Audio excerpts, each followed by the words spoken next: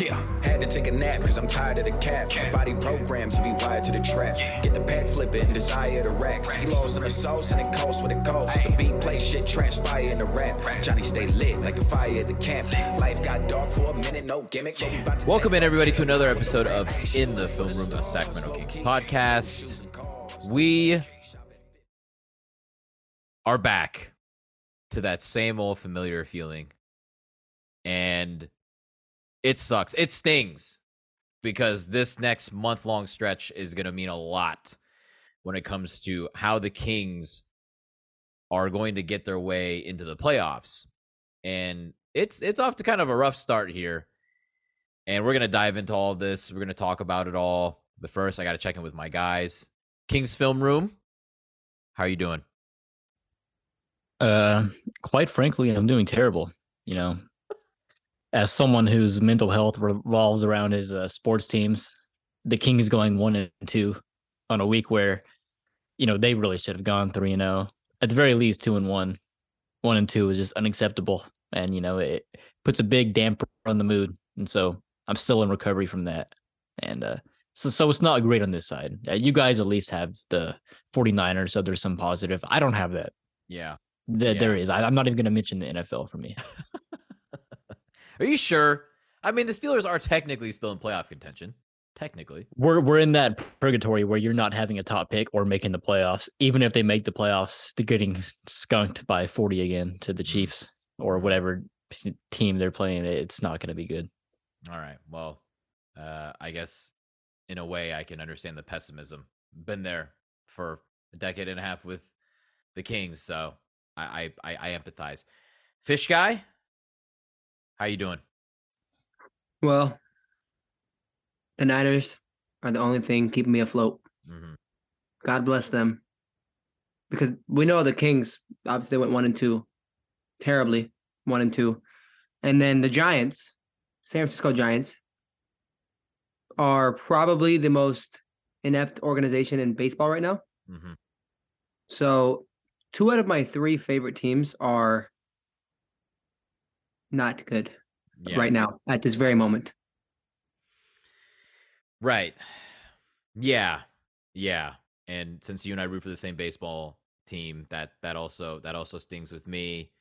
And then the Premier League is back, and we're recording this on a Monday night, so early this morning, my dumb ass decided, I'll wake up at 4:30 in the morning to watch my beloved Tottenham Hotspur play, and it was like the dumbest game ever. They went down 2 goals, somehow came back and got a draw out of it, but they should have won that game because they were just vastly superior than the team they played. So like we are all the way back. Like every single one of my sports teams is just back to disappointing me, except for the San Francisco 49ers. So yeah, shout out to them. Yeah, let's talk about it though. It was setting up to be a nice return home after 6 games on the road, fellas. A road trip in which the Kings went 3-3, which we all talked about on this podcast. 3-3 would have been A-okay. Would have been optimal even for the Kings coming off of that East Coast road swing.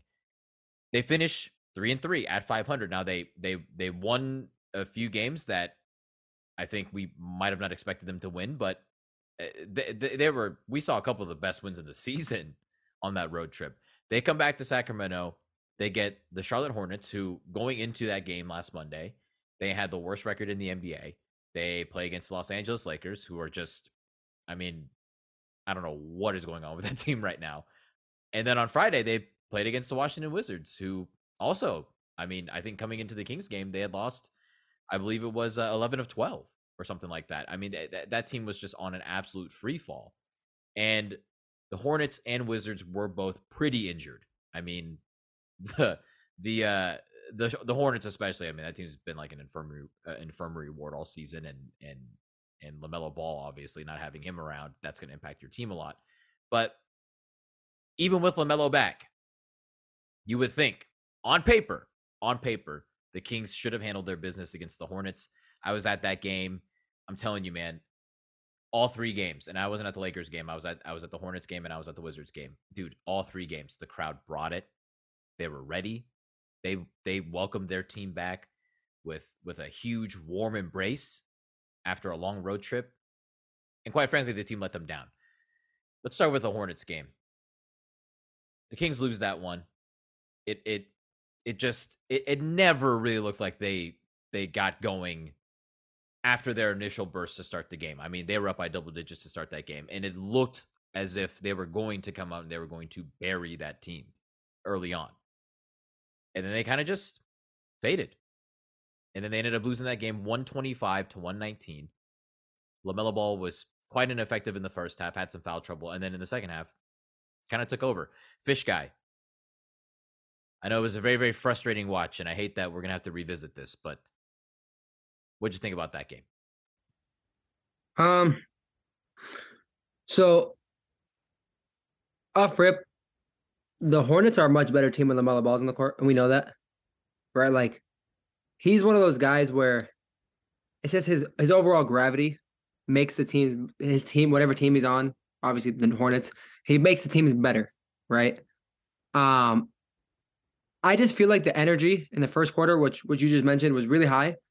And then I kind of think that the Kings felt like the Hornets were going to fold. You know what I mean? Like, oh, yep, we got a lead. They're a bad team. They're not going to fight back. And then they did, and especially in the fourth quarter. The fourth quarter is what I noticed, like, LaMelo Ball specifically. He was just outplaying every single player on the Kings. And then Nick Richards, what did he go, like, he shot like 80% from the field or whatever it was. Nick Richards off the bench was killing the Kings, you know?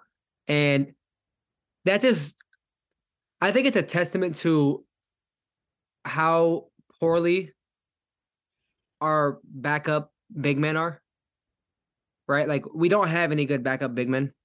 And so I feel really bad for Sabonis because this is why.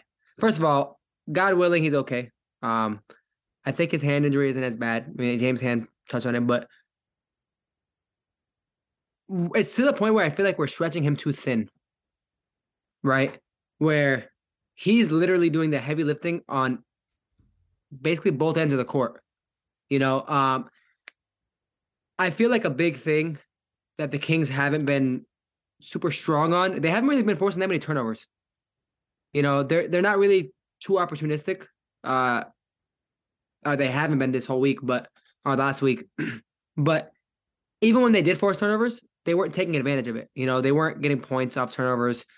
Their transition was just like I just feel like they took bad shots in transition against the Hornets. And I feel like De'Aaron Fox kind of caught on a little slow. Like, he caught on late.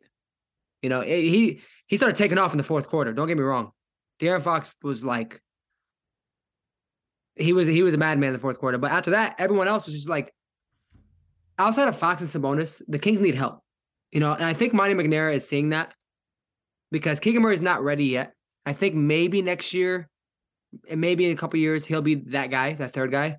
But if the Kings want to make the playoffs this year, they need a third guy now, you know? So overall, like, I think that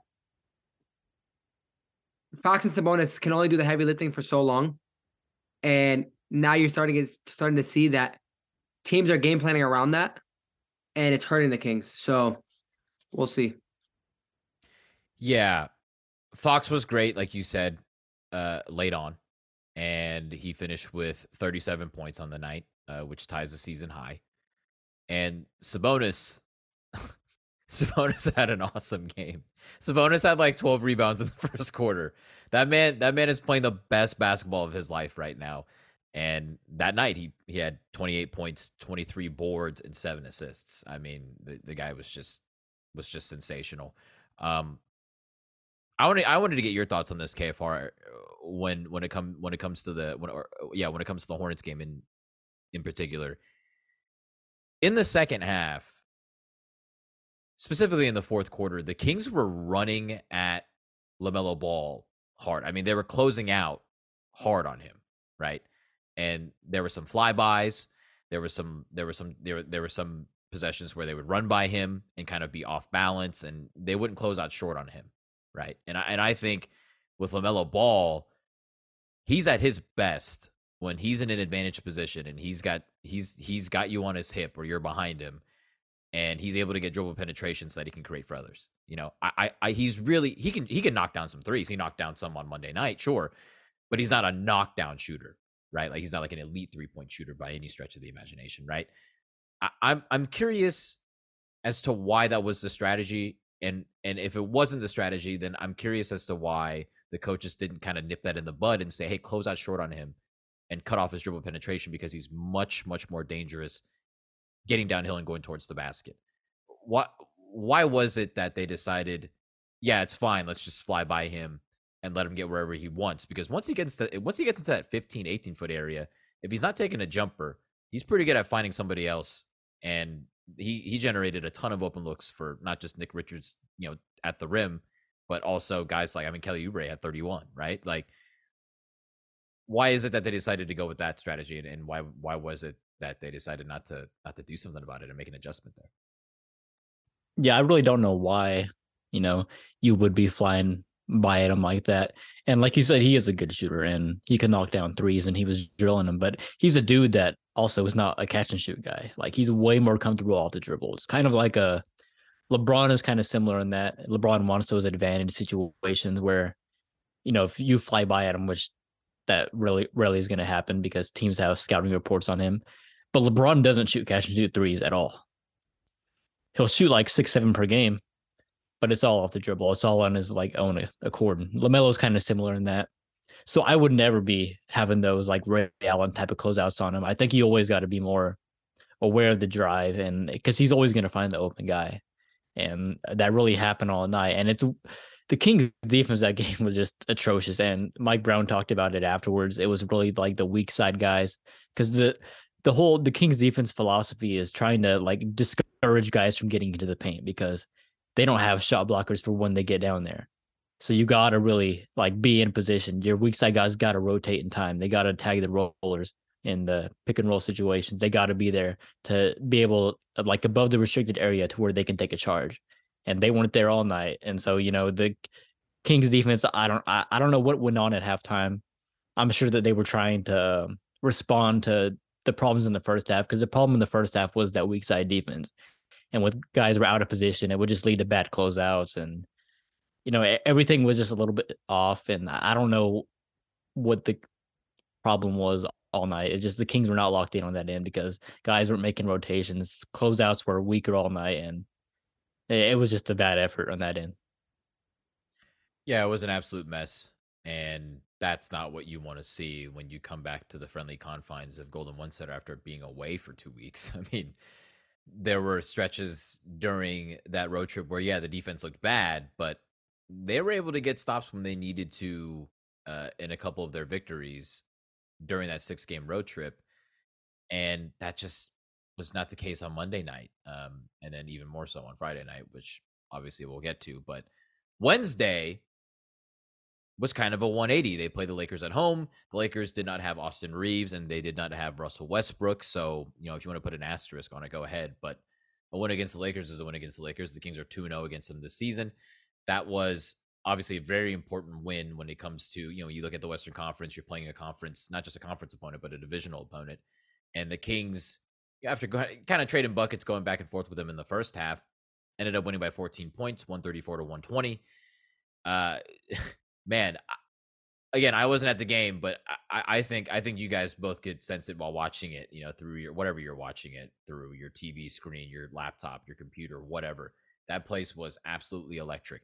Still too many Lakers fans in there for my liking.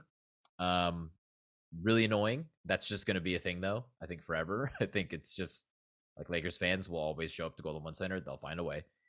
But regardless, it's always nice beating that team. Always nice getting a win against a divisional opponent. And that was a nice way to rebound after that debacle on Monday night. And KFR, I know that for you, there's added incentive for you whenever the Kings beat the Lakers, because I understand that you have family members who are also Lakers fans, right? So it's always nice to kind of get a little bit of get some bragging rights, right? And kind of give them shit for for being Lakers fans and giving you shit all those years when you were dealing with this just terrible, just lost franchise that just could never get out of their shadow. So I kind of feel like, look, you did a little trolling on Twitter on Wednesday night, and that must have been really cathartic for you, I would imagine, especially after the traction that it got as well. Seems like there were a lot of salty Lakers fans in your mention, or in your mentions. Yeah, I've never seen the Robert Ory gif so much in my life. I don't know how many Laker fans responded with that. And like you mentioned, my brother's a Laker fan, and I'm really close with him. And he thought the tweet was like all in good fun, and he didn't have a problem with it. But Laker fans, clearly a lot of Laker fans did have a problem with it because they were in my mentions like crazy. And listen, okay, I'll just address this because their argument every time is the Kings are a property franchise. Well, you just lost to a property franchise, and that just makes the Lakers look worse. Mm-hmm. And I'm not even denying that the Kings are a property franchise. Like, tell me something I don't know. Yeah, I don't. Logic and reason kind of goes out the window with those guys usually. They and it's pretty crazy. I saw a lot of people that we're friends with, a lot of mutuals that we're buddies with on Twitter go into some Lakers spaces just to kind of dip the toe a little bit and see what it was like. And yeah, a few of them were like, yeah, I couldn't last more than like a minute in there because those people were losing their freaking minds. Yeah, it's always fun beating them. The Kings came out in that third quarter and they really just took control. When 4 of your 5 starters score over 20 points, usually that means you're probably going to get the win. Keegan was outstanding. It was nice to see Kevin shoot the ball really well.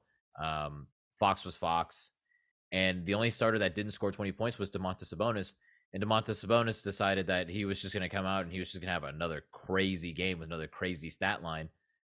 13 points, 12 assists, 21 rebounds. That man came into the game with a questionable designation and ended up suiting up and dropped just the most casual triple-double you can imagine. In a game that the Kings really had to have, I think. I know it's kind of early on in the season, but yeah, there you go. That win put them at 17-13.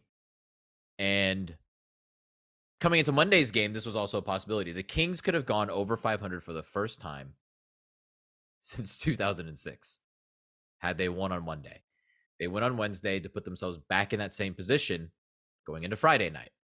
And you look at the Wizards and you're like, this team's not playing very well. This team is also coming off of that was gonna be their second game of a back-to-back, and we should have mentioned that about the Charlotte game as well. Like the Hornets were coming back; they were coming off of a back-to-back. They had played in Denver the night before. The Hornets came into Golden One Center on Friday night, having just lost to the Jazz the previous night. And Fish Guy, I gotta wonder, to you, based on what you saw on Friday, which team looked like they were the one coming off of a game the night before? The Kings or the Wizards? It looked like the Kings played a back-to-back-to-back, the third game of a back-to-back-to-back. Yeah. It was like a flashback to the 2011-2012 season when they were doing 3 games in a row. Yeah. Right? I mean, that it was just disgusting. Like the effort was just piss poor almost from the jump. Yeah, that game, like, burn the tape, dude. I don't even I know that the coaches would want to go back and look at it, but it was just ugly. The Kings lost 125 to 111. It was close after the first quarter. The Kings were down by a point, and then the Wizards outscored the Kings 40-23 in the second quarter, and they kind of never looked back from then. I don't even really know. They're like not enough negative words and I don't know, superlatives or whatever to describe it. But I mean, Fish Guy, like I mean, where do the Kings go from here? That was by far the worst performance of the season.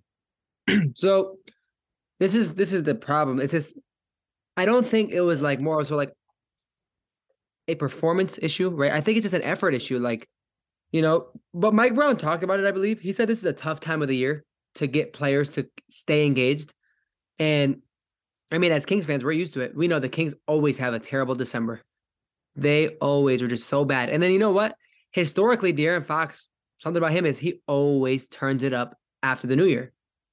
And I hate to like point fingers, but De'Aaron Fox is technically speaking the leader of this team. He is the elder statesman, I guess, longest tenured Kings player. He's got to, I think the Kings follow his lead sometimes, the players, because there's just times where he just looks like he's very, very disengaged. Like he's just like, okay, let's just get this game over with. We're going to beat these guys because we're better than them.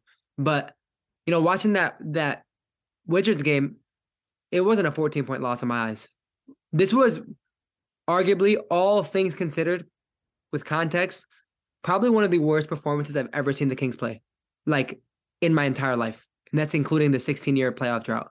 It was such a bad performance in terms of like energy, just like bad shots. The defense was terrible. They didn't force a turnover until the last 30 seconds or the last 10 seconds of the second quarter. Right. And then they ended up forcing 8 more in the second half, which is, that's a good number, but it's just their defensive playmaking has been so terrible this past week. And if it wasn't for the Lakers just being trash, like just being a dumpster fire, they probably, if they played any other team, they probably would have went 0-3 this week, And I don't know. I just think that the Kings right now are having an effort issue. Just I'm looking at the numbers from that Wizards game. Only 19 assists to the Wizards 30. They only had 2 blocks, only had 5 steals, and a lot of that was in garbage time, to be honest with you, because we were down 30 by the halfway mark of the third quarter. The one thing the one silver lining in that game is that in the third quarter, the Kings did start showing a little fight near the second half of the third quarter. At that 7-minute mark, they started attacking the basket. I think they shot 14 free throws in the third quarter. Yeah, they shot a ton of free throws in the third quarter for sure. They got the Wizards in the penalty pretty quick there, and they attacked it. Yeah, they attacked it. And I can appreciate that, because that's definitely the bright side of having a good coach. Because if it was Luke Walton, we probably would have lost that game by 50, maybe 60, like no exaggeration. And yeah, I don't know. I'm just looking at the numbers, and I'm just like, God, I regret even looking at these numbers right now. I'm just so upset. I'm just looking at it. I just think it's overall, it's an energy issue. And if we bring that same energy to the Nuggets back to back this week, they're going to blow us out. They're going to blow the Kings out bad. Mm-hmm. Especially the way that they've been playing the last month. They've been probably maybe the best team of basketball last month. And with no Sabonis, potentially, it's going to be a problem if we bring that effort. I don't know. The Kings have a lot to figure out. I think that coming into the new year, I think that the Kings will be a fresh start. I think it'll be a fresh start for them, because like Mike Brown said, it's just one of those things where it's a drag near this time of the year, near this time of the season for players. And it's hard to keep them engaged. So hopefully Mike Brown can sit them down over these last they had it off since Saturday. So 3-day break or 2-day break. Hopefully that helps them. Hopefully they reset mentally. Yeah. It's hard to think that they're suffering from, physical fatigue is going to be a thing. You have to manage that throughout the course of a season, but it's kind of hard to imagine that they're already suffering some mental fatigue as well. It's fairly early. We're a little past the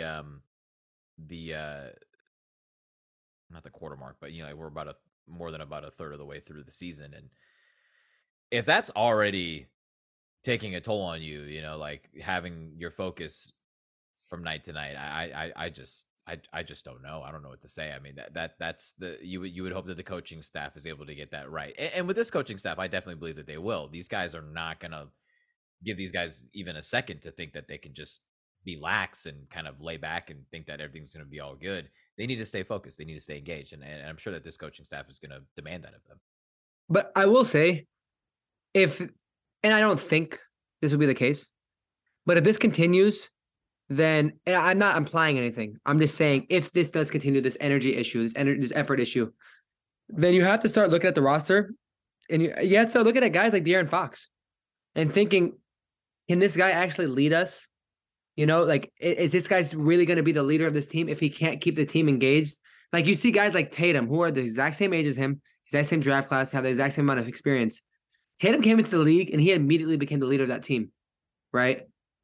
Like same thing with guys like Donovan Mitchell in that same draft class.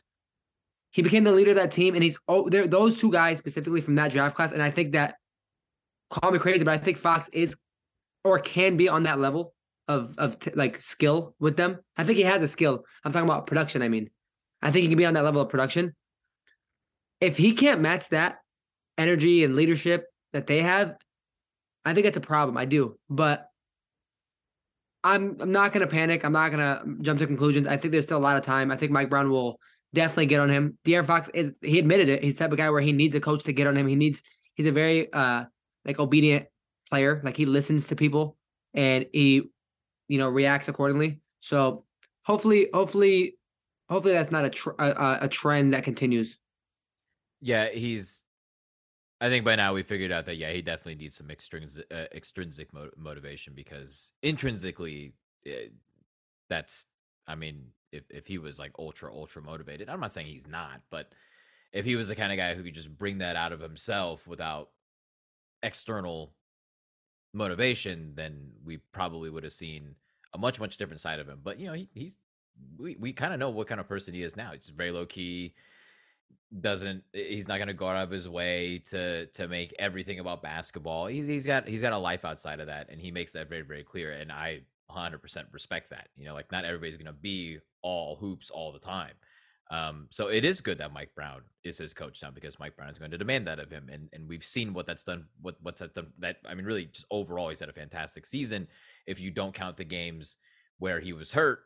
But what Mike Brown has done for him, especially defensively, that shows you, like, if somebody's on his ass about something, he will get after it. And so, maybe now Mike Brown just has to do that a little bit more to get even more out of him, with Sabonis potentially missing some games, but we'll see. It's going to be an interesting thing to monitor over these next few weeks, and to see how this team does. My next question about really just this whole thing is, going into Monday night's game against the Charlotte Hornets, if you looked at the next 19 games from that point, so this is through basically the end of January. Of those 19 games, 15 of them are going to be home games. The Kings are basically living at Golden One Center for the next month. And that's rare. Yeah, I think every team in the league does have like long home stands and that kind of thing. Every team gets a couple every season, right? 15 of 19, though. That's rare. And you would hope that your team would take advantage of that, especially considering that some of the competition that they will be facing in those 15 home games is really not all the best. And the 3 games last week against those 3 teams would certainly qualify as such. Those were very winnable games for the Kings. They just got off to a 1-2 start on a 6-game homestand, and a 1-2 start over a 19-game stretch where they're going to be playing 15 of those games at home. And now, if you look at the counter, they've just wasted away basically 2 of those 15 home games, right? So does that basically eliminate the margin for error here for the Kings when it comes to keeping themselves in that top 6? Is it kind of, I'm not saying it's do or die necessarily, but one more bad loss or like 2 more bad losses over this next month or so, does that really kill the Kings? Like, could we look back in April and be like, oh man, that was their chance at firmly being a playoff team and not having to deal with the play-in? Or worst case scenario, that 1 or 2 or 3 bad losses there kind of kill their chances even at the play-in. KFR, what do you think? Yeah, I would hope that this is just a reality check for the Kings. But the bad part is, like, that Charlotte game should have been the reality check. Like, the Kings didn't bring it. They brought it the first 5 minutes, but after that, it fell apart, and they just never really regained their traction and just fell apart down the stretch. And so I was hoping that was the reality check. Like, okay, the Kings hadn't had one of those bad losses yet. They hadn't lost to a legit tanking team, a really bad team. And then that was the first time. And so I thought the mindset would change after that. It's easy to get it up for that Laker game. So I'm not surprised they ended up winning, especially with LA just the awful just state that they're in right now. But then that Washington game just made no sense. And the Wizards have more talent than the record says. And I didn't think that was going to be an easy game by any means. But I don't know how you go out there and go down by 30 in the third quarter against that team. That there's no excuse for that, especially when we talk about you're at home and the crowd brought it. Like, I'm pretty sure that was a sellout. And you could feel the first few minutes of that game, the energy was real. And I don't understand how you can have two of those losses basically back to back after you hadn't had one all year. And so hopefully this is just a reality check that took longer. But yeah, I think there is a good chance that we'll look back and say, man, the Kings, they really could use 1 or 2 more wins right now. And then we'll look back at these games and say, what happened against Charlotte? What happened against the Wizards? Why did the Kings have to come out with no effort? And now we're going to miss the chance at 8 seed or 9 seed, wherever it is, because of that. But the good news is it's still early in the season. Kings are still the 6th seed as of right now, and they still have a light schedule for the next 19, 17, whatever it is, games now. Mm-hmm. So you still have a chance to beef it up. And if the Kings go on a run here, then we'll forget this even happened. And so that's what will happen in the ideal world. But it's the Kings, so we just always got to think negatively, and nothing's going to go their way. But I'm still positive. I'm still hopeful that they'll end up having, a good stint here in the coming weeks and really beat that record up, because they'll need it, because these other teams are going to start figuring themselves out. We've already seen Dallas is kind of figuring it out now. They're going to be climbing the standings. When the Warriors get Steph back, I'm pretty confident they're going to go on a run. These teams are going to start going on runs, and the Kings won't be the 6th seed if they keep playing at this pace, because the Kings were 10-6. They've played below 500 balls since that time. The last win was at Memphis in that stretch where they won 7 in a row. So since then, they've had some good wins, some really good wins in that stretch, but they've also had some bad losses. And so the Kings haven't been playing the best ball recently. But the fact is that we've seen them play high-level basketball. And so I'm still hopeful that they'll figure it out and just use this as a kind of check. Abe, do you think it's possible that this could be in a way, kind of a good thing for the coaching staff to say, well, look, you thought you were this. That's not what you are. You don't deserve to take a night off. You don't deserve to underestimate your opponent. You don't deserve to think that you can just sleepwalk through a game and walk out with W's just because on paper you're better than a team. Do you think that in a way the coaching staff, Mike Brown and company, they can almost kind of weaponize this and use it as kind of like a stark reminder, in the coming weeks, to let these guys know, yeah, you don't deserve to be given anything. It's the NBA. There are no easy nights. There are no off nights at all when it comes to facing opponents. Like, you're going to be facing somebody tough every single night. Doesn't matter what their record says. Do you think in a way that this could be beneficial in the long run for the Kings? So I think adversity is good for every team, right? In any sport. Okay. You want to go through adversity. You want the team to be battle tested, right? Like that's good. Like, Drew, we've talked about it with the Niners. I know it's a different sport, but, last season, for example, for the Niners, that was the most roller coaster season ever. Like, the Niners were losing to the worst teams, and then they would freaking blow out the Super Bowl champions, right? It was just the weirdest season. And obviously the Niners lost in the NFC Championship, unfortunately, but we've seen that adversity ended up paying off. That's how the Niners got to that position, right? And again, it's a different sport, so it's a little different. But with the Kings, I think it's good for specifically guys like De'Aaron Fox and Domantas Sabonis, right? Because they're pulling their weight for the most part. So I think it's up to them to get everyone else to pull their weight, Now, do I think it's a talent issue though? No. I think the Kings roster is actually maybe a top 15 talent, like in terms of talent in the NBA, which is average, right? But guess what it takes to make the playoffs? To be a top 15 team, right? top 16 team, whatever it is. Now our coaching staff is also battle tested, extremely battle tested. You know, majority of our coaching staff is either has won championships on other coaching staffs or has gone very deep into the playoffs with other coaching staffs. So I'm sure that the coaching staff is gonna figure something out, but at some point, I think it might even come down to maybe Monty McNair will talk to Mike Brown. Hey, what do you think? Should we make a move? And I think Mike Brown's been hinting at it. I think he has, you know, especially at that backup 5 spot. I think I feel bad because it does sound like Mike Brown's kind of a little fed up with the lack of production there. So we'll see how the coaching staff answers. We'll see how the roster answers. And we'll see how Monty McNair answers to all this adversity. Yeah, and that's a pretty good segue into what I wanted to discuss next.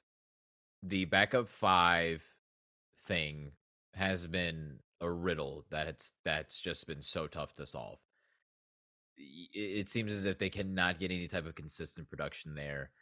They have options in-house, but they're really not the ideal options. And look, when Domantas Sabonis is just really the hub of the entire team, both ends of the floor, like the guy means so much to your team. Now, the Kings might be facing the fact that they won't have him, and if they do, he won't be 100% for the foreseeable future, right? It was reported today that he is going to be out for the short term, which is good if he does miss time, right? But even if he doesn't miss time, it's still going to be an injury that he's going to have to work through and something that the Kings are going to have to monitor closely. And fingers crossed, it doesn't get any worse than it actually is. Here's the actual release from the team today that was tweeted out by all of the media. Today, the Sacramento Kings announced that center Domantas Sabonis sustained an avulsion fracture of the ulnar collateral ligament of the right thumb during Friday's game versus the Wizards. The injury was confirmed through extensive consultation with Kings team physicians and outside specialists. Sabonis will be listed as questionable for Tuesday's game against Denver, right? And questionable means obviously he's, 50-50 to play. But, I mean, the reality here is even if he's out there, he might not be himself, right? The Kings can't seem to go even 2 minutes without Domantas Sabonis on the floor, right? So if he misses entire games, I mean, sheesh. Like, what happens then? KFR, your thoughts? Yeah, so as far as Sabonis playing, I'd be surprised if he plays tomorrow against Denver. Or just because it's a back-to-back. He's not going to play both games. I'd be shocked if he managed to play both games of a back-to-back after that. And I really don't know what the Kings do from here. Like you said, there's in-house options, but they're not ideal. I was never the biggest fan of Chimezie Metu. The ride was fun, but I think we all kind of knew at some point it was going to come to an end because it's only fun in like situational basketball. Chimezie's not a 5. He's undersized, and it's just not who he is. And Keita had a great game against the Lakers. The Lakers are kind of undersized, and so, he was a great lob threat. But offensively, he really only is a lob threat. He doesn't offer anything else, just as of right now.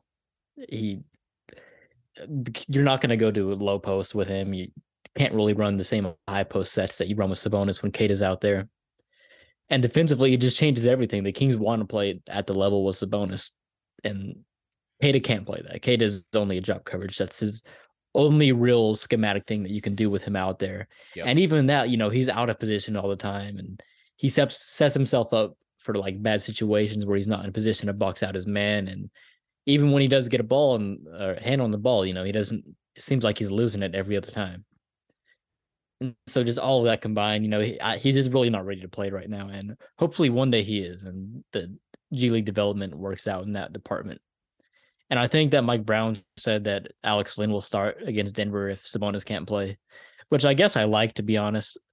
We know Alex Len will give you some production. He'll get you rebounds, some sort of rim protection, and but offensively, he doesn't offer you anything. I think the Kings will have to make a move. I don't know what the Kings will do as of the short term, where you're not going to make a move for the next 2 games, and you don't have Sabonis, possibly. I don't know what the offense will look like. That's the biggest thing. I have zero clue because your entire offense, at least in that starting unit, is Sabonis in the high post. You're running splits off of him, and it's a handoff-driven offense. Mm-hmm. You're not going to run that with Alex Len out there. That's just not going to happen. Or Keita or Chimezie Metu. It's going to be a lot more pick and roll and just De'Aaron Fox. And Fox is going to have to do his thing. And that's the only way you're really going to win games. If the Kings beat Denver, Fox is probably going to have like 35. But I think the Kings need to make a move. I'm not really like paying attention as to many of the options out there, but I think you have to find somebody, just somebody reliable. It doesn't need to be the best backup 5 in the league. It just needs to be somebody that you can throw out there and give you 12 minutes a night, because you can't run Sabonis 40, 41 minutes every single night. That's not sustainable. And Mike Brown knows that. And he doesn't want to throw Sabonis out there. It's just the Kings, like you said, 2 minutes without Sabonis. And it's like you look at the plus minus and it's not always the best stat. But when your backup 5 is playing 5 minutes and is a minus 12 on the court consistently, I think that's kind of a problem and you need to address it. Yeah, De'Aaron actually said that today. So again, we're recording this on Monday. After practice today during his media availability, he did say, he was asked, what's the offense going to look like without Sabonis out there potentially? He said a lot more pick and rolls. It's going to be a lot more pick and rolls. And that's a marked difference if that's going to be the case, because the Kings are one of the lowest pick and roll usage teams in the league. They don't run pick and roll. Like you said, it's a handoff driven offense.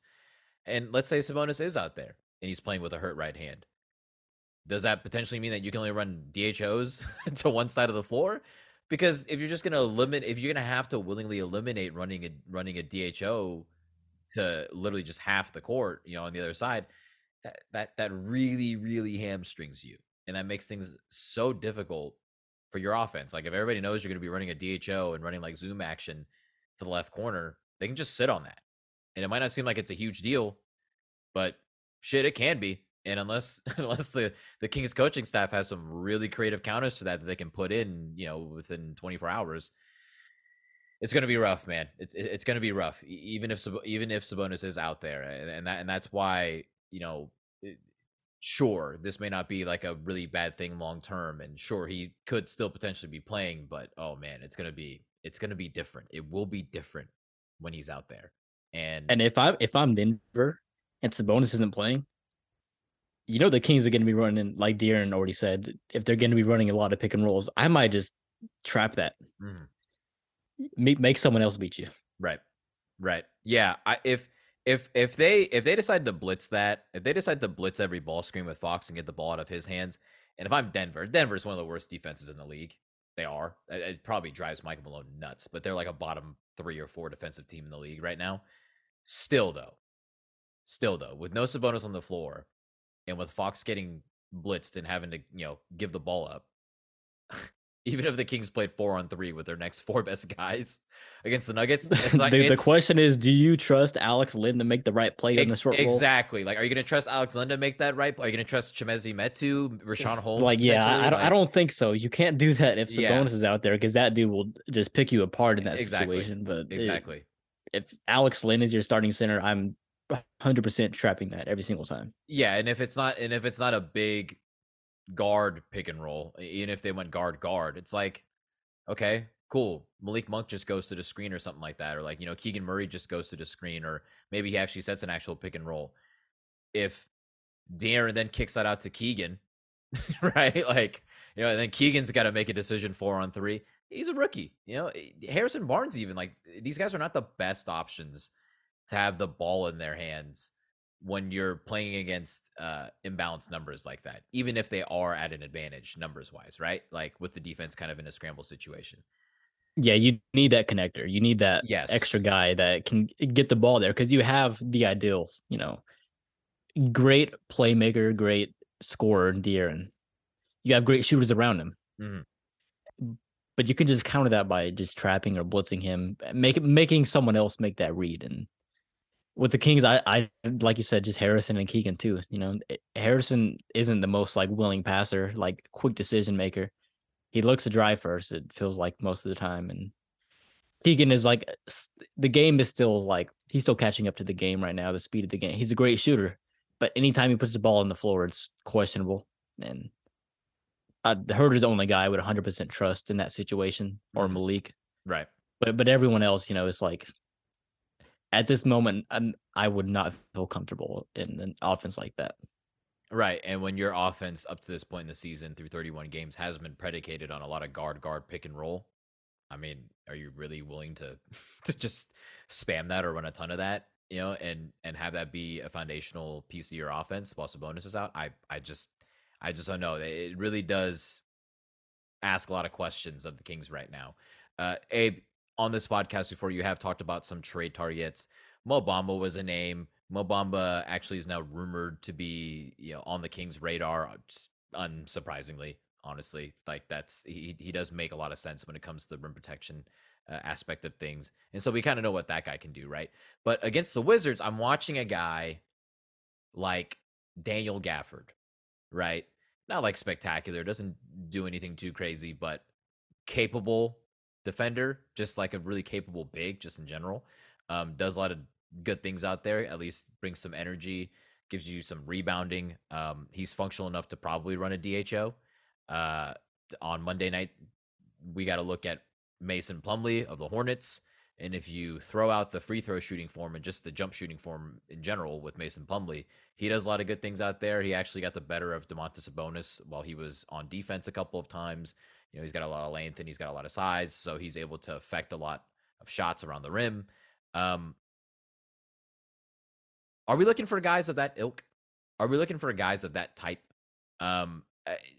Really, right now, a lot of those guys would be an upgrade. I mean, one of the more random names that I can think of as far as dudes that might fit on this team and help them as a backup big is like Khem Birch. Like Khem Birch would be an upgrade. Like Khem Birch is a guy who's been in and out of the rotation on a lot of on both the teams he's been on, right? Toronto, Orlando, right? Like, oh, no, look at that. Yeah, for those of you, we don't have any video here. So for those of you who are listening right now, Abe just put his phone up to the screen here, and Khem Birch is on this short list of guys that he's proposed could be pretty good trade targets. And Khem Birch is, I mentioned him at random. It just so happened to pop up on Abe's list. But Abe, I don't think we're really asking for much here as Kings fans to be like, we don't have very many good options here as Kings fans to watch as potential, like Chimezie Metu, Richaun Holmes, Alex Len, Neemias Queta. The quantity is there. The quality is kind of lacking.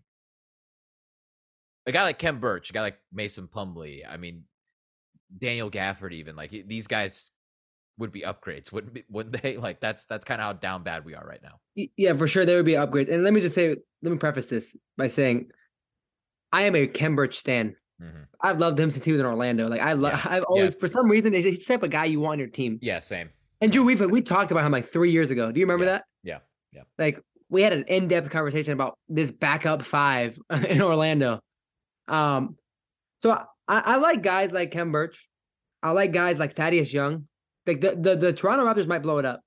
And first of all, I think Thad Young would be the most perfect fit on the Kings because he can run a small ball five. He's got that old man strength. He is still a very effective player. He's a really good defender. His whole career, he's been a very underrated playmaker. His whole entire career. Like, he does a lot of the little things. I always loved him. Even when he was in Philly, like, I knew that he would be like a very productive player for a long time, except unfortunately he's always on teams that are just like middling. Mason Plumlee, obviously, Mo Bamba, you talked about it. A name that's probably might be under the radar that I've seen who might be being shopped is Naz Reid, who is another guy that I know you like, Drew. I think Naz Reid can offer a lot for us. I think Naz Reid also would offer, out of all the options, would be the best floor spacing big as well. I love Naz Reid. I think he'll be really good on this current roster. Yeah, his real quick, his development has been staggering because if you followed Naz Reid at his lone season at LSU and really as a high school prospect, he was a man child. He was like 6'10", 250 pounds as a freshman coming into college, and I don't want to like get too in depth about this because it's like it's neither here nor there, but like Will Wade, who was coaching at LSU at the time, like left VCU to take the job at LSU and immediately just became like a mafioso. The guy was like paying players to come to LSU, and Naz Reid was one of those guys. And at first I'm like, oh, how did Will Wade get this guy right away?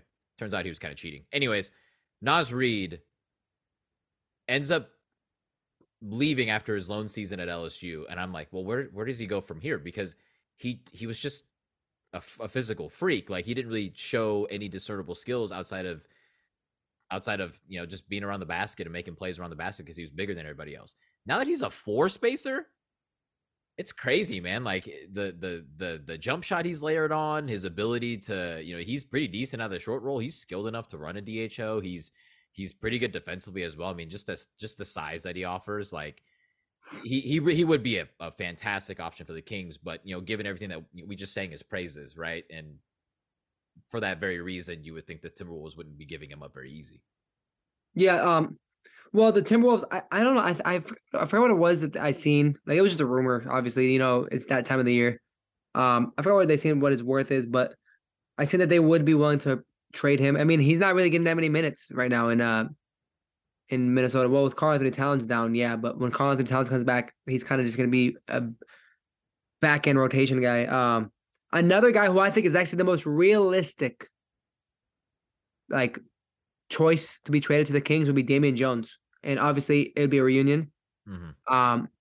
Damian Jones can run at least a little bit of DHO action, and he can do it effectively. He's also a bit of a rim runner. He is like the ultimate backup five. Like he's the type of guy you want as your backup five. If he's ever put in a starting role, I don't think he'll be that successful because he's the type of guy he'll give you a good 10 to 13 minutes every single game. Anything more than that, no. But guess what? That's all the Kings need. Is a guy that'll give you 10 to 15 minutes, See, now, I think that those guys would be something that the Kings look for. As far as the Nuggets game goes, though, with how the Kings are going to run their potential offense, I wouldn't be surprised, and KFR mentioned it, I would not be surprised if Kevin Huerter takes on a lot of playmaking duties. He's shown that he can do it. I think he can even run a little bit of DHO stuff, like as a guard. You know what I mean? I think a big hole would be if the Kings decided to run. And I think it's a possibility. I think the Kings might try to run small ball against them, like with Harrison Barnes at the 5. And now you got floor spacing galore if you do that. I don't know. The Kings don't have many options. They don't. If Sabonis is out, I actually think that Mike Brown would be more comfortable starting Harrison Barnes or playing Harrison Barnes, at the 5 over someone like Chimezie Metu at this point, and Keita and Rashawn Holmes, because it's just so bad that hole at the back of 5. But I don't know. Overall, I definitely think there's going to be a move made. And I think there's going to be a move made very soon. I think give it even a week or so. Especially if we find out that Sabonis' injury is maybe worse than we can imagine. Hopefully it's not. There's going to be a move made. And I think if a move like that is made, it's going to be for a guy like Mason Plumlee, who can play big minutes. Or a guy like even Thaddeus Young, who could probably play big minutes. But if Sabonis' injury is very mild, then I would say, like you mentioned, Kem Birch or Damian Jones. I don't know. It's hard to figure out what the Kings are looking for. But I mean, it's hard to figure out what the Kings would do because Monty McNair, that guy, man, that guy. You never know with him. Yeah, that guy. That he really is a man of mystery. Real quick to just put a bow on this topic, Jeff Stotts at In Street Clothes on Twitter. He is an injury analyst and a certified athletic trainer. He tweeted out a link to an article about understanding the Domantas Sabonis injury. And Cam Salerno of 247 Sports, my good friend Cam. Cam, come on the show, by the way. I'd like to have you on. He covers the Kings for the Associated Press, and he quotes here a quote from the article that Jeff Stotts tweeted out. Quote, the average time lost for in-season UCL, so ulnar collateral nerve or ligament injuries, UCL repairs in the NBA is 25.1 games or 55 days. Unfortunately, the degree of Sabonis' sprain has not been made public. So that is Jeff using anecdotal evidence and previous injuries of that type in order to come up with that number. But I mean, if you could lose up to that much time with this injury, you're going to try to play through it, obviously that means that there's risk involved, right? One, potentially making the injury worse, and two, just like the fact that he might not be as effective. And that's the reality that the Kings are going to have to face right now. Look, when Monte McNair took this huge swing and traded for Domantas Sabonis and said, I'm going to build this team around De'Aaron Fox and Domantas Sabonis, this was always going to be a potential issue. This was always going to be something that could have popped up at any time. And now we're now staring it right in the face. Domantas Sabonis is one of 3 players maybe in the entire world that has the skill set that he has at his position.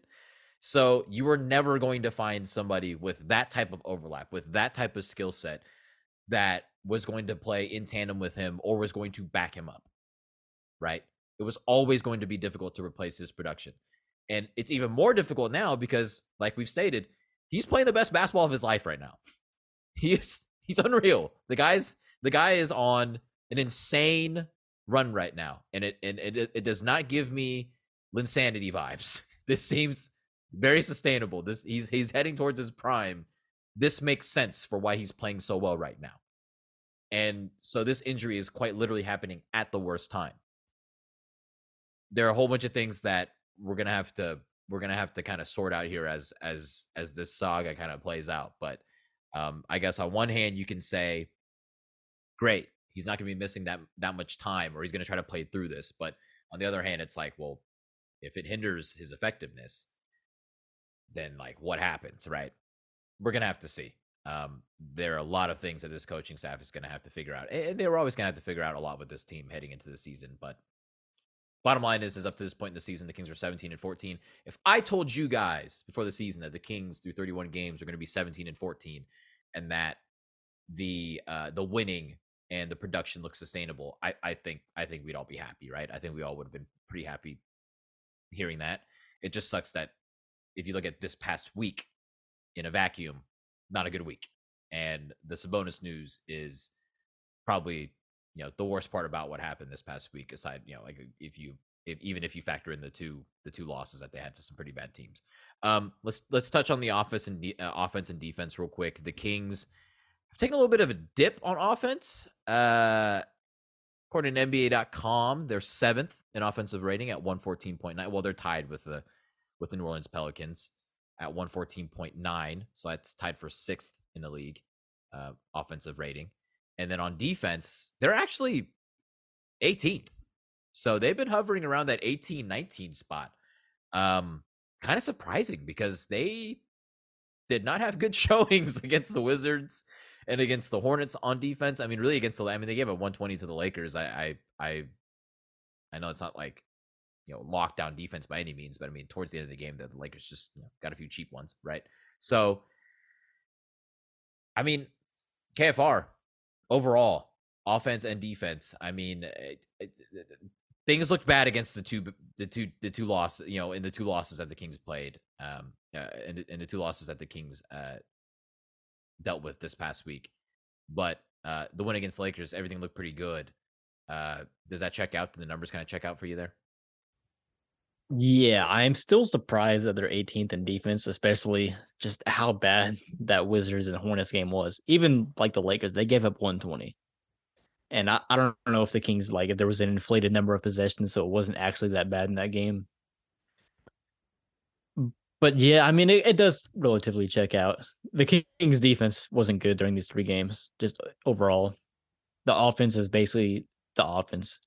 I don't think the offense is dipped. If I had to guess, other teams are just figuring out as well. And so those numbers are just getting higher for them. I don't know if the offensive rating for the Kings is actually dropped or if others are just getting better. But we know what the offense is, and Sabonis is just in complete control right now. He's found that balance of being aggressive but also being a playmaker. He's gonna go get he gets 10, 11 assists now with ease.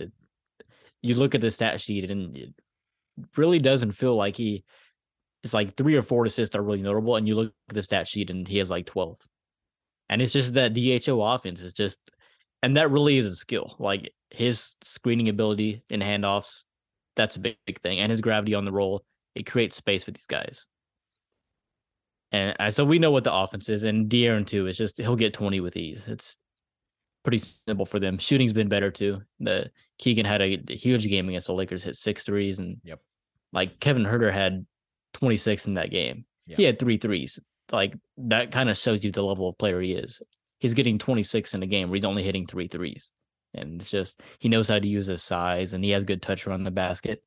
This team is built perfectly for offense as for the players that they have. Like the best offense that you can build around Fox and Sabonis, I feel like they did. Yeah. Defensively, it struggled this week. I talked about it earlier. It's really the weak side guys. It's just guys aren't rotating in time and making the closeouts are weaker. And it's like the Kings are giving up a ton of paint points. But the problem is that you're letting them get into the paint, because if you let them get to that point, Sabonis isn't going to block shots. That's just not who he is. And I know the Wizards and Hornets game, the paint points killed him. Abe talked about it. Nick Richards killed him. I don't think it's like the Sabonis' fault, like when he's in there. I really don't. It's really bad point of attack defense. Guys aren't rotating on the weak side. You got to be there. It's not Sabonis' job, really, to defend the big and the pick and roll. He's more focused on containing guards. And so if you just if you're out of the play as a guard in screen navigation, or you don't rotate on the weak side and take away the roll, that's not on Sabonis. And so that's going to result in paint points like most of the time. And that's not Sabonis' fault. You guys have to make the proper rotations. It's not on like anybody specifically. It's just as a team effort. It feels like everybody wasn't doing that this week. But the fact that after all that to still be 18th, I feel good about. And if the Kings have around 18th, 19th all year, I'm fine with that. That's basically about as good as we could have hoped for with this unit. Yeah, the Kings gave up 72 paint points to the Hornets, and then 70 to the Washington Wizards. It's just disgusting. That's way more than half their points, right? Like in those respective games. It's that's got to improve. You're absolutely right. The low man. I thought against the Lakers it was great. I mean, Keegan Murray taking 2 charges, and Davion's always willing to step in there and sacrifice his body. Dude, Keegan in that game, I'm glad he won Defensive Player of the Game, because taking 2 charges in that situation, and because he tried in the Charlotte game, he didn't get there in time and just kind of fell down. And I think the same thing happened in Washington, or against Washington. He kind of was in the same spot where he gets there like in time or just a little late, and so he's not really in position. He's in the restricted area a little bit. But in that LA game, taking 2 charges from a rookie too, I mean, that's incredibly impressive. I'm glad he won Defensive Player of the Game, because if you take 2 charges in a game, I feel like you win that by default. Yeah, I just look, as a person who led my high school team in charges, 6. I took 6 my senior year. I can respect that. I know a little bit of something about that, and it takes a lot of sacrifice and hard work, and it's something you got to work. You got to perfect your technique when it comes to taking charges too. So it's cool that Keegan's gotten it together this quickly to take 2 in a game like that. I was desperate for him to win a Defensive Player of the Game at some point, because I needed the pictures of him having the chain on, and man, those did not disappoint. He looked so awkward and so uncomfortable wearing that thing. Like the memes that people have made, the pictures just circulating, like the dude looks so lost. I can't even imagine what it was like. And then there were rumors that he broke the chain too, which is hilarious. Like I love him so much. And that was it was a great all around game for Keegan, which is always nice to see. But you're right. Overall, against the Hornets and the Wizards, especially, just the helper being helped, that was like not a thing. Low man out of position a lot of the times. Like you said, if Sabonis is going to be playing at the level, or if he's going to be hedging out there, you need to. I don't want to use the word cheat over, but yeah, you kind of need to shade over at least, right, from the weak side if you're going to tag a roller, if you're going to come into the paint and help from the low side, from the weak side corner, and that just like was not there consistently, and it drove me nuts, absolutely nuts. Too many dunks, too many easy opportunities right at the rim for both those teams. Really just unacceptable overall. Mike Brown, if he had any hair, he would have pulled it all out in both those games. That man, I know that man was just being driven nuts in those two games, because that is not what he coaches them. Obviously, Jordi Fernandez as well. Like Jordy's done a pretty good job with the defense this season. To have them 18th is that's a Herculean task, because this team's been so bad on defense. And you're right, being 18th in the league, oh, that's awesome.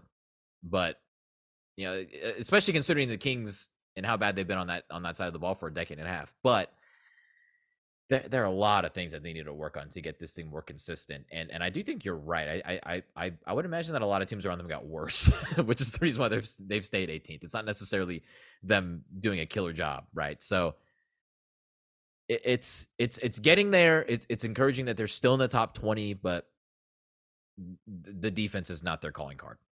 It's not. And until it becomes that, Mike Brown, Jordi Fernandez, us as fans, we shouldn't be satisfied. Like we would probably like to see more out of this team on that end. And I did say burn the tape from those two games, but looking back on them and using just the horrible rotations or lack of rotations as a learning mechanism wouldn't be the worst idea in the world. So I guess we'll see. Let's take a look ahead, though. We've all mentioned the Nuggets games. That's right, people. It seems as if the back-to-back at home against the same opponent thing is just going to be a thing from this point moving forward. Definitely an invention of the COVID season in the 2020-2021 season. There are a lot of games that were just played against, between the same two teams in the same location, because it was more efficient for travel, and makes sense why you would keep it around. So the Nuggets, who, by the way, are the number one team in the Western Conference, will be in town on back-to-back nights. The Kings will play them on 2 nights consecutively. That would be, by the time many of you listen to this, it will be on Tuesday. So tonight, and then tomorrow night, which would be Wednesday. And no Sabonis, so it's going to be pretty tough, or potentially no Sabonis, or, a not 100% Sabonis. That's going to be pretty tough when you're going against Nikola Jokic, who by every metric right now should be the most valuable player once again in the NBA. Friday, they play the Utah Jazz, who, after a really hot start, have kind of faded, but I mean, that's still a winning team in a playing position right now, so the Kings obviously can't take them lightly. That will be Friday at home, and then they will finally leave Golden One Center for the first time in about 2 weeks. They will go to Memphis on New Year's Day. That's Sunday, and they will play the Grizzlies in Memphis. What are we thinking, fellas? Fish guy, 4-game week, gonna be pretty tough. What are you thinking? Well, I'm just hoping we win a game. At this point, no. I think if Sabonis plays, I have some type of optimism that he's gonna play the second game against the Nuggets. I think the Kings are going to lose against the Nuggets the first game. I think we might even get blown out. I think it's just not going to be that fun of a game to watch. But I do think it's going to be a high-scoring game. I do think it's going to be a pretty high-scoring game. The second game, if Sabonis does play, I'm going to say the Kings are going to win. Because historically, Sabonis does play really well against Jokic. The Jazz, I think the Kings will win that game. For sure. Memphis on New Year's Day. Man, I don't know what to think about this Memphis team. Yeah, me neither. I don't know. I don't know, because they just look terrible against the Warriors. And the Warriors were missing probably their two best players this season, Steph and Wiggins. Yeah. And they just look bad. And now I could think it might be a mental thing because, I mean, let's face it, the Warriors own the Grizzlies. You know, that's like big bro. But De'Aaron Fox always performs against Ja. He always brings it, you know, with or without Sabonis. You know, they don't really have. I mean, technically speaking, Steven Adams is like the type of big that really kind of neutralizes guys like Sabonis. Yeah. You know, so maybe not having Sabonis won't kill us that much. Having a bruiser like Alex Len against Steven Adams, I think that will kind of benefit the Kings. I think the Kings can win that game. So I'm going to say a very, very, very optimistic 2-2 week. Very optimistic. All right, KFR, your thoughts? I'm with Abe on the whole Denver and Sabonis thing. I think Sabonis will play one of these games. Not sure which one.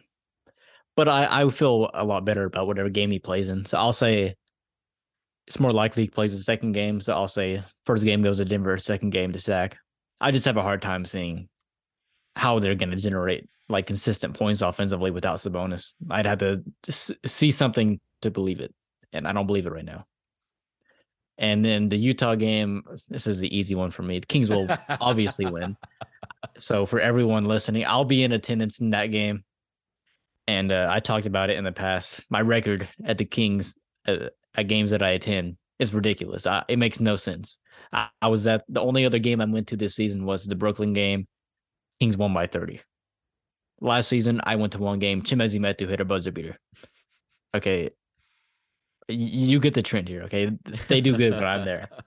So that's my only logic for that one. And then at Memphis, I don't really see the Kings winning this game. Just the fact that they already won at Memphis. Like, if there's one place on the road that I did not expect the Kings to ever win 2 games this season, Memphis would probably be number 1. It feels like they just struggled against the Grizzlies so much the last few seasons. And as much as De'Aaron does perform against Ja, the Kings don't. As a team, they don't perform against the Grizzlies. They had a big game earlier this season when Desmond Bane didn't play. But that's a team that's like, they remember what happened. They're not going to let the Kings come out and go up by 15 or whatever in the fourth again. And they ended up coming back and made that a game just because that team is full of dogs. And so I don't feel great about that game. So I'm going to go with 2-2. Beat one time, just win one game against Denver, and I'll be happy. And then obviously they'll beat the Jazz, not even a question. Yeah. A split with Denver would be fantastic, honestly. That would, if they come out and they beat the hell out of the Kings in the first game, well, we've talked about it a lot on this podcast. It is really, really tough to beat somebody 2 games in a row like that, especially in a back-to-back set as well. That's, you can talk about how in the playoffs, you played the same opponent over the course of potentially 7 games, but you get days off in between. A back-to-back in the same place, with the Kings having home court advantage, that certainly plays in their favor to at least get one of those games. The Nuggets have the second best offense in the league, and they've actually gotten better on defense over the past week. They're actually 24th now in defensive rating, but that's still not very good. I mean, if the Kings are 18th in the league in defensive rating and the Nuggets are 24th, that kind of gives you an idea. Like, they're not doing all that well on defense, and so I'm in agreement with Abe. Both those games are going to be really, really high scoring, I think. I guess it just depends on who misses more shots or who gets more stops. Also, real quick, Denver is 9-8 on the road, so they're basically a 500 team. Yeah, and that's not easy to do. As fans of a team that we consider to be road warriors, the Sacramento Kings, not easy to do. And look, Denver, they travel, man. The thing that I think works in the Kings' favor as far as getting a split of those 2 games. Or the thing that I think matters most is the fact that Denver will be playing 3 games in 4 nights. They played on Christmas Day. That second game, that back-to-back, will be their 3rd game in 4 nights. So, and that's difficult to do. The Kings are going to be doing the same thing once they face Utah. So that'll be tough, but at least they'll be at home. Utah, I can't doubt the KFR magic anymore. I'm going to chalk that one up as a win. It's one thing to be in attendance to see your team win when you're there, but it's another thing when the last game that you were at was just an absolute shellacking. I mean, the Kings beat the hell out of the Nets on national TV, and that place was on fire. So hopefully that's the same. Hopefully it's the same deal. It'll be a Friday night. I mean, like, what more could you ask for? The Kings just had their first Friday night game of the season. The crowd brought it, and yet the loudest that place ever got was when everybody got free crumble cookies. So the Kings need to come out. They need to bring it from the jump against what figures to be a pretty difficult opponent. And then Sunday's a tricky one. Memphis has been a house of horrors for the Kings since forever. They just don't win there. And that last win, even though it was a win in Memphis, which is huge, again, the Grizzlies just did not go away, and the Kings kind of folded down the stretch. Traveling cross country, New Year's Day, I mean, a lot working against them. It would be very, very nice for the Kings to go 2-2. I'm in agreement with you guys. So 2-2 would be great, and I think if the Kings can walk out of this week 3 games over 500, and leave it how they came into the week, then I'd totally be okay with that. Leaving this week with a 19-15 overall record. So we will see, but it's going to be a difficult week. It is going to be a difficult week, and I don't want to bring this up and be like pessimistic or anything like that, but I don't think an 0-4 week is out of the question, which is really, really scary. I do not want to see the Kings go under 500 for the first time since they were 3-4, or were they 3-4? They started off 0-4, and then did they win 3 straight or no? No, they won 2 straight. I think they were like 4 and 5, or like 5 and 6, something like that. Was the last time they were under 500? 5 and 6, I believe. Yeah, 5 and 6 because they won 7 in a row. They won 7 in a row. It doesn't matter. I don't look back at the negatives. All right. Yeah, I do. So that's the product of being a fan of a shitty team for a decade and a half, though. You gotta kind of look back at where you came from in order to get to where you're going. So, and it's a product of being a hater, which we all are. Yeah, we're all haters. So, not that surprising that I'd bring it up.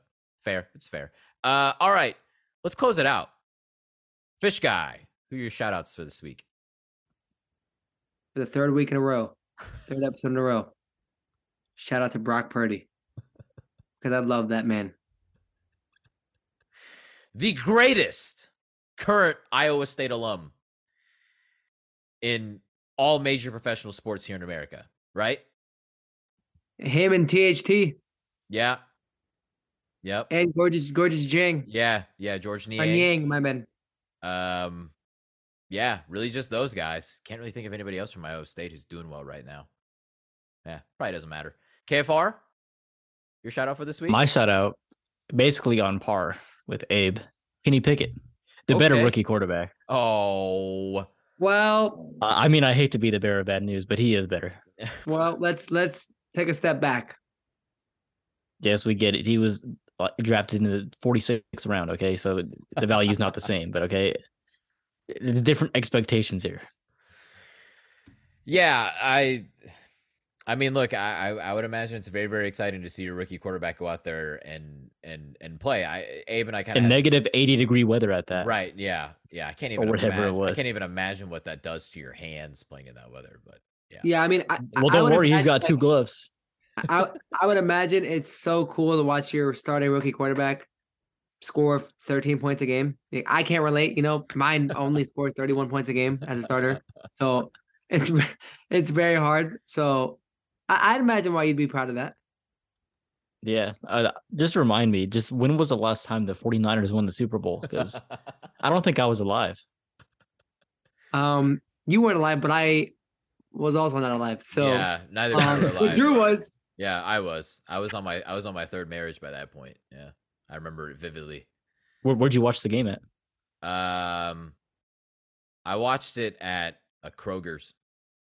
Yeah, we got those out here, or we used to have them out here, but they're gone now. Kind of crazy. They used to have football games there. It's pretty wild. My shout out for the week, it's got to be Mark Jones. Look, I love Mark Jones.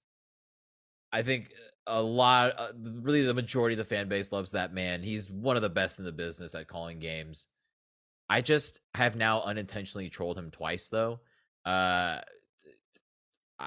If you didn't see it, I tweeted out something about De'Aaron Fox being a huge Taylor Swift fan, and basically it was a ploy to get all-star votes for De'Aaron Fox through the Taylor Swift stan community, and it seemed to be working just fine. And then Mark Jones mentioned it on the broadcast against the Lakers, and I clipped it and I posted it, and it kind of took off. And I feel it's funny, but I do feel bad because I also tricked Mark into thinking that the American River was like this majestic thing that he had been missing out on since he'd been here in Sacramento, when in reality it was just a video that I stole of like Thailand or something like that way back in like January or February. So I got to shout him out. I hope that he's in on the joke. If he's not, I'm sorry, Mark Jones. I actually got a chance to meet Mark Jones a few weeks ago. I think I might have mentioned it on this podcast. Such a nice guy, such a cool dude. And I feel bad about it. But at the same time, it's kind of funny. So I can't be like that sad about it. It was honestly kind of hilarious. So shout out to Mark Jones. Again, one of the best in the business. Hopefully he'll be calling, a few, if not all the games this week. I know he's got a busy national schedule, so maybe see you at Golden One Center, Mark. All right. That'll do it for this episode of In the Film Room, a Sacramento Kings podcast. Thank you, everybody, for listening. Thank you, everybody, for being a little bit patient with us. Schedule was thrown off a little bit this week because of Christmas, obviously, but still were able to get an episode out for you like we said we were going to try to do. So hope you guys enjoy. It's going to be, I think, a pretty rainy week coming up in Sacramento. So be safe out there, everybody. And hey, 3 home games this week. Hope to see a lot of you at Golden One Center. And hopefully the Kings do their thing and rack up the W's. Get back on track. Light the beam, all that good stuff. Talk to you guys next time. Made a living off of what my people dying for, but I put that on my mama, I ain't dying broke. Riding slow, my eyes is low. I done found my soul, now I can't hide the glow. All that sneak this and what you hiding for. I got a problem, you gon' know it, I ain't lying.